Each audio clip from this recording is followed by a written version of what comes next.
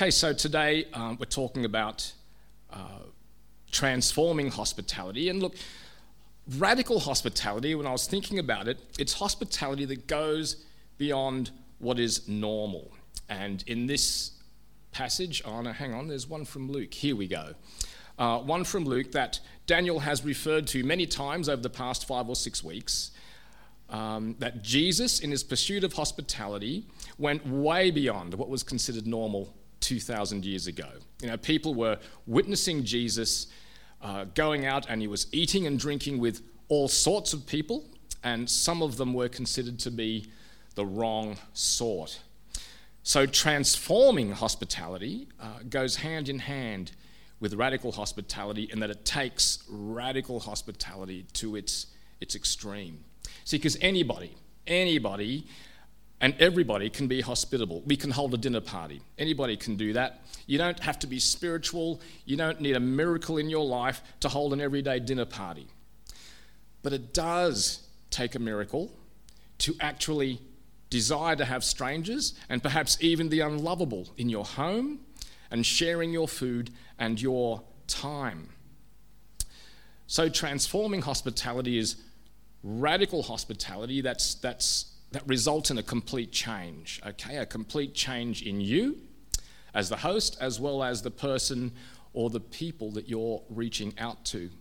And so today I want to touch on 3 things briefly, hopefully, about radical hospitality, okay? Now, how radical hospitality transforms us as hosts. I want to touch on that, and how radical hospitality can then transform strangers, and then I want to close on how radical hospitality can transform the unlovable. So let's just take a moment to think about that. I'm just going to pray briefly, but you can just think about those 3 things. Gracious Father, hospitality is a tough gig for many of us here. It means opening ourselves up and sharing stuff that, look, it's mine, it's ours. And so, Father, I pray that as we look at your word and talk about this, that you will prompt and encourage each one of us, Father, to change and become more like Jesus, so people can say of us, hey, we're coming, eating and drinking. And I pray this in your name. Amen. Right, the Bible in the book of Romans, chapter 12, says this: love must be sincere, hate what is evil, cling to what is good, be devoted to one another in love. Honour one another above yourselves. Never be lacking in zeal, but keep your spiritual fervour, serving the Lord. Be joyful in hope, patient in affliction, faithful in prayer. Share with the Lord's people who are in need. Practice hospitality. Now, Romans 12, the whole book, was written by a man called Paul. And in chapter 12, it's one of the places in the Bible where God actually commands us to practice hospitality. And it shows us what Pastor Daniel has already spoken about, that the heart of hospitality, the motivation behind it, is unconditional love. And once we've got that kind of love, there's the command to practice hospitality. Now, the word hospitality, in Greek, the New Testament was originally written in Greek. The original word means simply to love strangers or love for strangers. And the word practice here in the original Greek language actually means to pursue, in much the same way that, I guess a young fella might pursue a young lady with whom he is madly in love. And so radical hospitality, he doesn't wait for the stranger to come to his doorstep. He goes out, and he intentionally goes out to grab them. So how does radical hospitality transform us? Well, another place in the New Testament where God gave us the command to be hospitable is in the book of 1 Peter in chapter 4. And verse 9 says, offer hospitality to one another without grumbling. In other words, we're to offer hospitality willingly and ungrudgingly to one another. Now, everyone here, I hope, would be familiar with the concept of gravity. Okay, it doesn't matter where you are on this planet, if you drop something, it's going to fall to the ground, it's going to head towards the center of the Earth.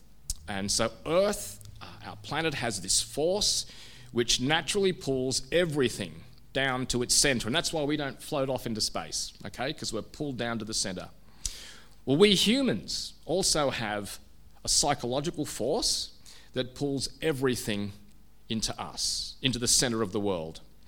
Our time, our money, our friends, our thoughts, our feelings, our possessions, all of these things are pulled in. To me, it's mine.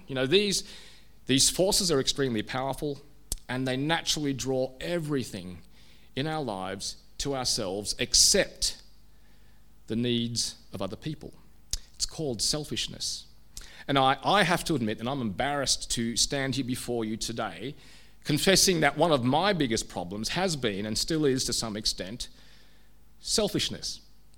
Now, as far as hospitality is concerned, most people would have labelled me, as I was growing up, a fairly hospitable person.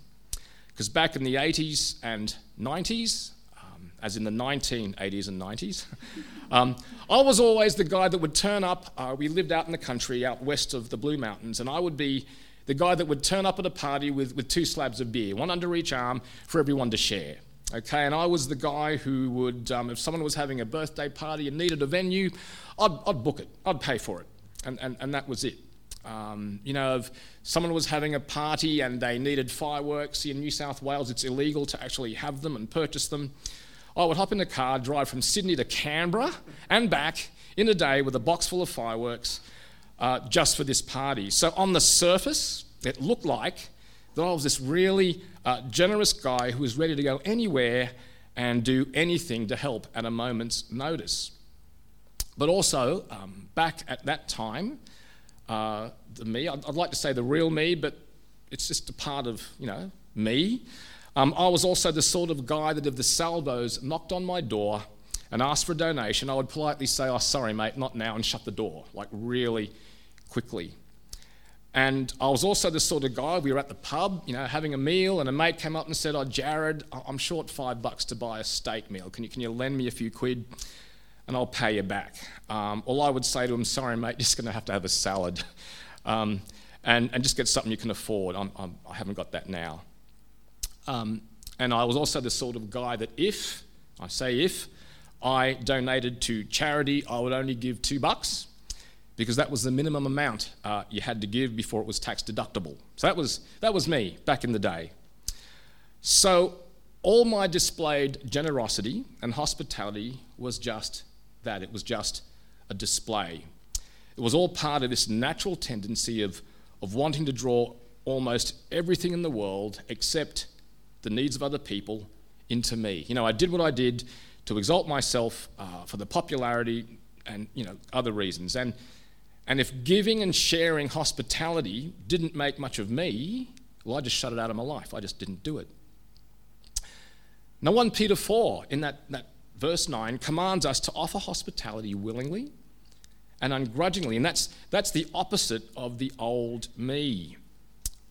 Because transforming hospitality is not achieved by doing a heap of kind gestures like shouting everybody a beer. Okay, transforming hospitality is never achieved by just doing something.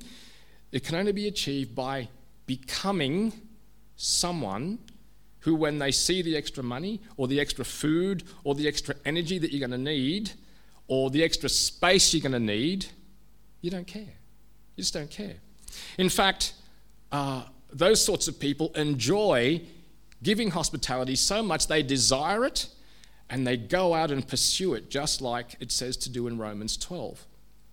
And so, Daniel, when I was talking with Daniel about talking with you today, he said, "Well, Jared, how did radical hospitality transform you? What did God do to change you? What did he, how did you go from that sort of a person to the person you are now?" And part of that journey began in central northern China over 20 years ago, where my family and I lived, and my wife and I worked as missionaries for a couple of years. Now, I was a teacher in Bourke. If anybody doesn't know where that is, it's in outback New South Wales. It's only about 1,500 people big, so it's not very big at all.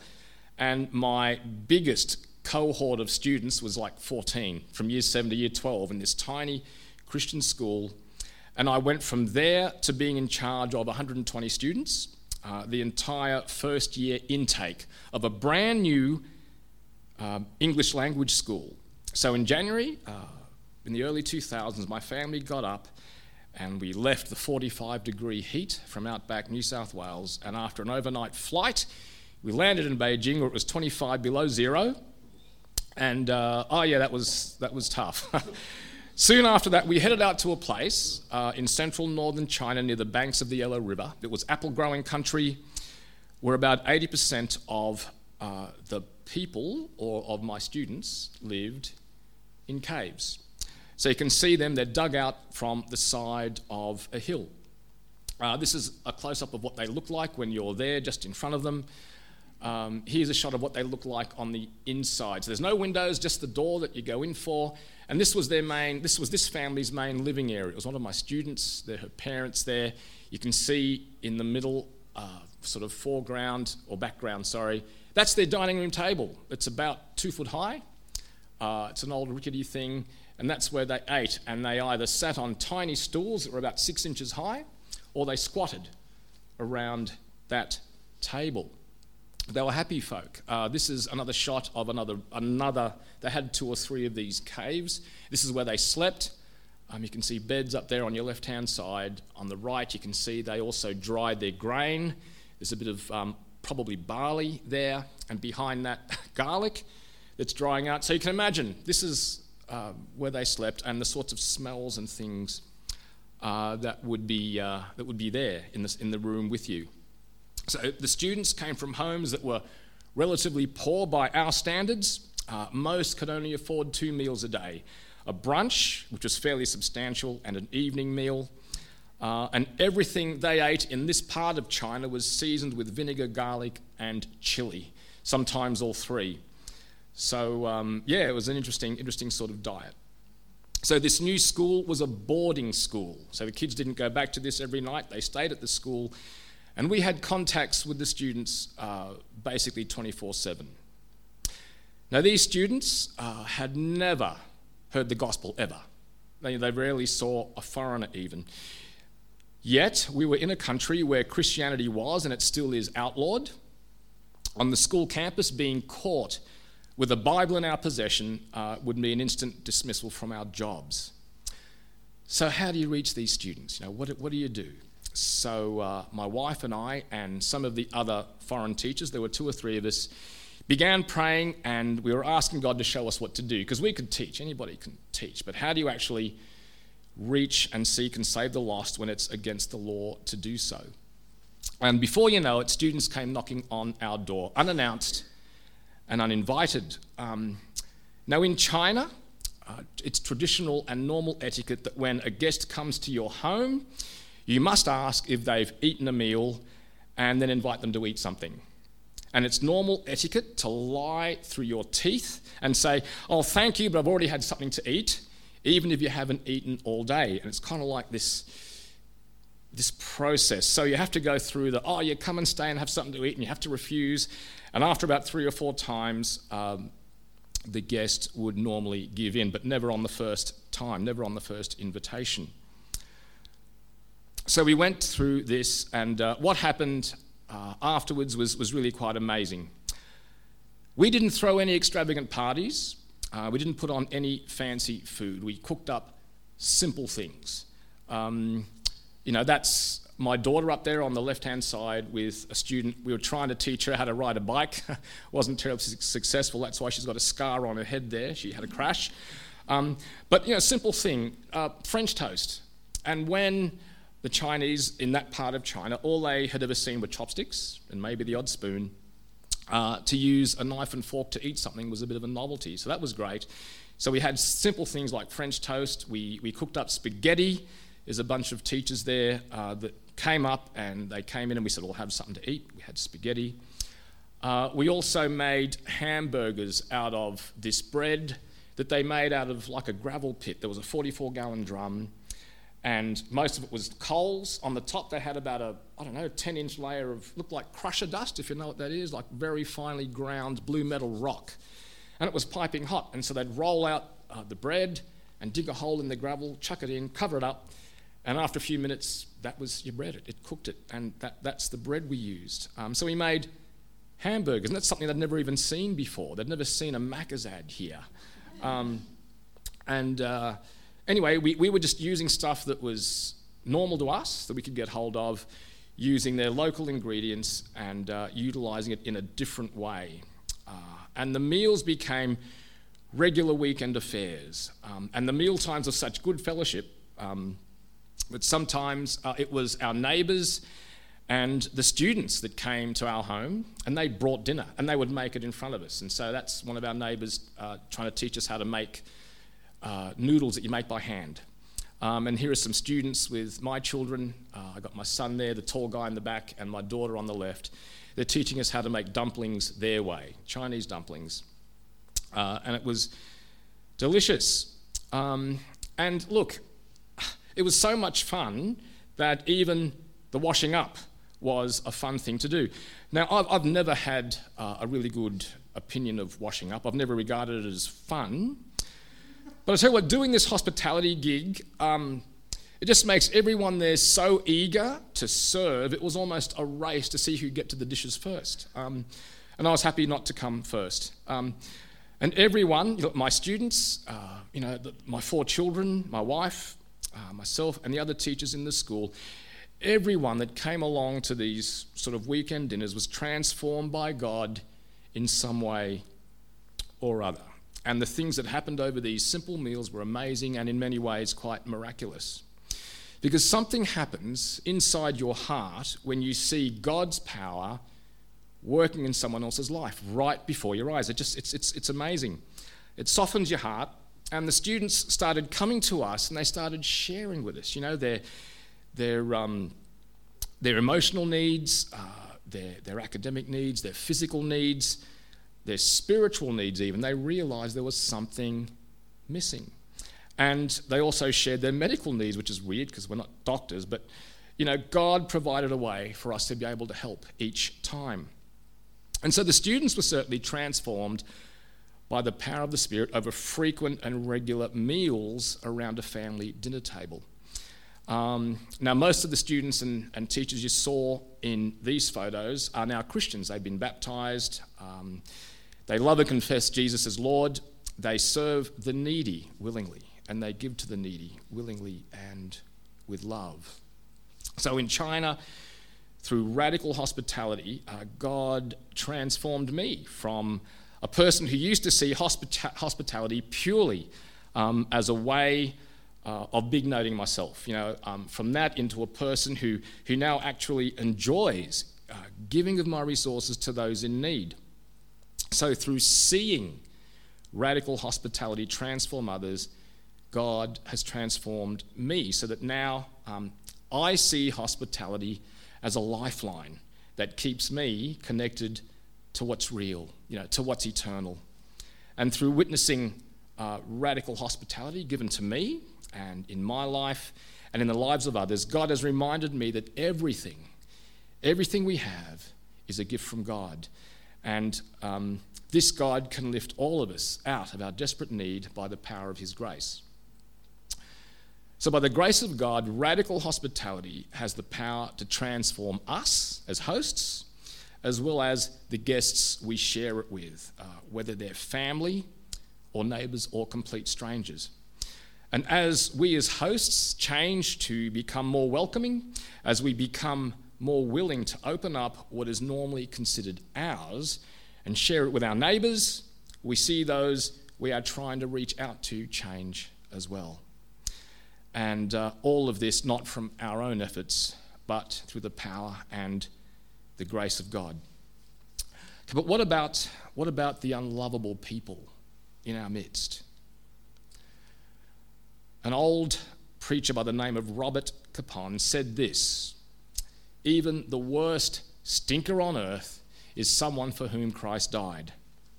And I guess if we were trying to picture in our minds someone who we could call the absolute most unlovable stinker in the world, I can only think of one person or one thing, okay? It's the character Gollum from The Lord of the Rings. So hopefully most of you here are familiar with Lord of the Rings. If you're not, he was like, I don't know, what would you call him? The anti-hero of the whole series. He was for the most part bald, but I don't think there's anything wrong with bald people necessarily. He was ugly, he stank, he was a murderer, he had mental health problems, and almost everyone in the story wanted nothing to do with Gollum. They wanted him out of their lives. They wanted to be free of him whenever they met him. Now, I want you to imagine trying to reach out to Gollum with radical hospitality. And you'll get an idea of how uncomfortable it is to reach out to the unlovable in our society. I want you to meet a man called Mark Andre Renton. Like Gollum, this dude's bald as well. That's him on the left-hand side. Now, he wasn't a murderer, but when this photo was taken, Mark was about 35 years old, perhaps 36, and he'd spent the last 17 years of his life in prison for violent crimes, mainly armed robbery. Look, he's a big unit, if you can't tell. He's a fairly big unit. He was tough, and after leading prison riots in Townsville and elsewhere in Queensland, he had a bit of a reputation amongst inmates and the prison staff. Now, Mark, I would suggest, would be your typical unlovable social outcast. When he was in a place called Woodford Prison, which is in the southern part of Queensland, he got to the stage where he was suicidal. He was sick of life, and another inmate just said, "Oh, Mark, shut up, read this," and they gave him a Bible. And he looked through it, and he goes, Genesis, nah, Exodus, nah, and all these books, and he's going, I don't know any of these, and Kings. He came to the book of Kings. He thought, I know about Kings, so he read that, and from reading the books of 1 and 2 Kings, that led him, or it began the journey on a quest to find out more about God. And you might ask, well, what's that got to do with radical hospitality? Well, Mark reached out for help through an organisation called Prison Fellowship, and myself and a few other volunteers began ministering to him in prison, and were able to support him, and we promised we'd support him when he got out. Now, when we think of hospitality, we normally think of having a meal around a table, don't we? Like having dinner with someone or having, some sort of food. But remember, the Bible, in the Greek word, the word for hospitality just means love for strangers. And so by the outpouring of unconditional love for Mark by a number of Christian men in this case, God's grace was able to impact Mark in a way that changed his life forever. These men opened up their lives mainly through sharing their time with Mark while he was in the prison. And when Mark got out of prison, we shared other resources, including eventually our homes. So now Mark is a new man. I can say that because I know him and have spent some time with him. I'd describe him now as a gentle giant. The violence of his past, if you didn't know his past, you wouldn't even think he could be anything like that. And he now reaches out to men who were just like him in days gone by. Outcasts for some reason or other. Some of those men you see in the picture have been in prison, just like him. Others have suffered from drug and alcohol abuse, and some are there for other reasons. And part of what he does is extend radical hospitality to these men. Nothing fancy. That's just a room at Bond University on the Gold Coast that they let him use for free. It's got a couple of lounges, a table. We're drinking out of polystyrene cups. And there's a packet of chocolates on the table. That's it. And we have, when I was there, we had a great time. And Mark gives of his time regularly. This happens 2 or 3 times a week with Mark. So radical hospitality, look, it's uncomfortable. And we can think up a lot of reasons for not doing it, can't we? It's I'm limited in time, haven't got the space, my home's not big enough, haven't got the money, or it's really not my thing, like Pastor Daniel. He's an introvert. It's so hard just to go out and find someone you don't even want to be with and have them in your home. The thing is, hospitality that transforms people, It's not about me or my comfort. It's about being obedient to God's command, firstly, to practice and pursue hospitality. And hospitality, secondly, is about transforming people by who Jesus is and by who Jesus loves, which is everyone on the planet. So part of the heart of transforming hospitality is about finding people on the margins, people who are not necessarily loved by everyone else, and bringing them in. Just like Jesus did to Zacchaeus. Daniel's mentioned that in his previous talks. Zacchaeus was a tax collector that was extremely unpopular with his own people, and Jesus went to his home to have dinner. And one of the reasons Jesus was accused of being a drunkard and a glutton because he ate with tax collectors and sinners in general. He went to the margins and brought people in. So I want to now close with just a few suggestions to encourage anyone here who may be struggling with how they may embark on the journey of radical hospitality. Now, most of us would say, look, it's just resources. I'm limited in my resources. I don't have enough time, don't have enough money, don't have enough space. Let me see. Yep, here we go. A bloke called Burke Parsons said, we don't need to develop our cleverly devised tactics and schemes to practice hospitality. We simply need to trust God to do what he said he will do by the means he has provided. Okay, and that means, firstly, you can't reach every person who is in need. You just can't. It's impossible, so don't try. Now, if you don't have a lot of money, money is your limitation, well, how much do you have? I mean, who here has not got $5 to spend on hospitality? Has anybody not got $5? Oh, good, because if someone raised their hand, I was going to lower the amount. But here you go. I bought a bag of tricks. It doesn't take much to invite someone around your home. If you have a roof over your head, you're richer than 85% of the world's population. If you have a roof over your head, that's a packet of popcorn. You can say, hey, come around, let's have some popcorn. That's 95 cents. Okay, so if you haven't got money, doesn't matter. And my wife said, one of the things that she really noticed when we were in Burke and we had students come around to eat with us, that they loved just plain bread with real butter. In Cornerstone, which was the missional community west of Burke, on the farm that I was working at, they had like bread and just margarine. So when they could eat real butter, okay, so that's less than $4. That's a $1 loaf from Woolies. And again, everything's Woolworths branded. I think that was $2 something, was it? Yeah. So that was great. So you can whack that in the toaster, put some of this on it. Almost everybody's got some sugar and cinnamon, and tea and coffee at home. Again, less than $4. You got yourself something you can be hospitable with. And you go, I don't want to wash up. Well, who cares? $1.50, 20 paper plates, okay? And look, I know you think, there's a bit of a pride thing here. I can't have people around at my home and serve a meal on paper plates. That would just be like, shame, no face, particularly for us Asians. Look, but in the year 2000, guess who came to Burke? The Queen, Her Majesty Queen Elizabeth. Came to Burke with Prince Philip and all her entourage, and the town put on this huge barbecue in the park that was in the centre of town. And so there's about 300 people, so not many, but we're only a small town. There's 300 people there. There's security everywhere. There's the press everywhere. And the Queen's there with Prince Philip, coming around, shaking hands, saying hello. And the local Indigenous community put on a barbecue of their traditional food. So we got kangaroo, we got emu, we got goanna, got a bit of damper, and a portion of it was cut up and dished out to Her Majesty the Queen with a serviette on guess what? On a paper plate, okay?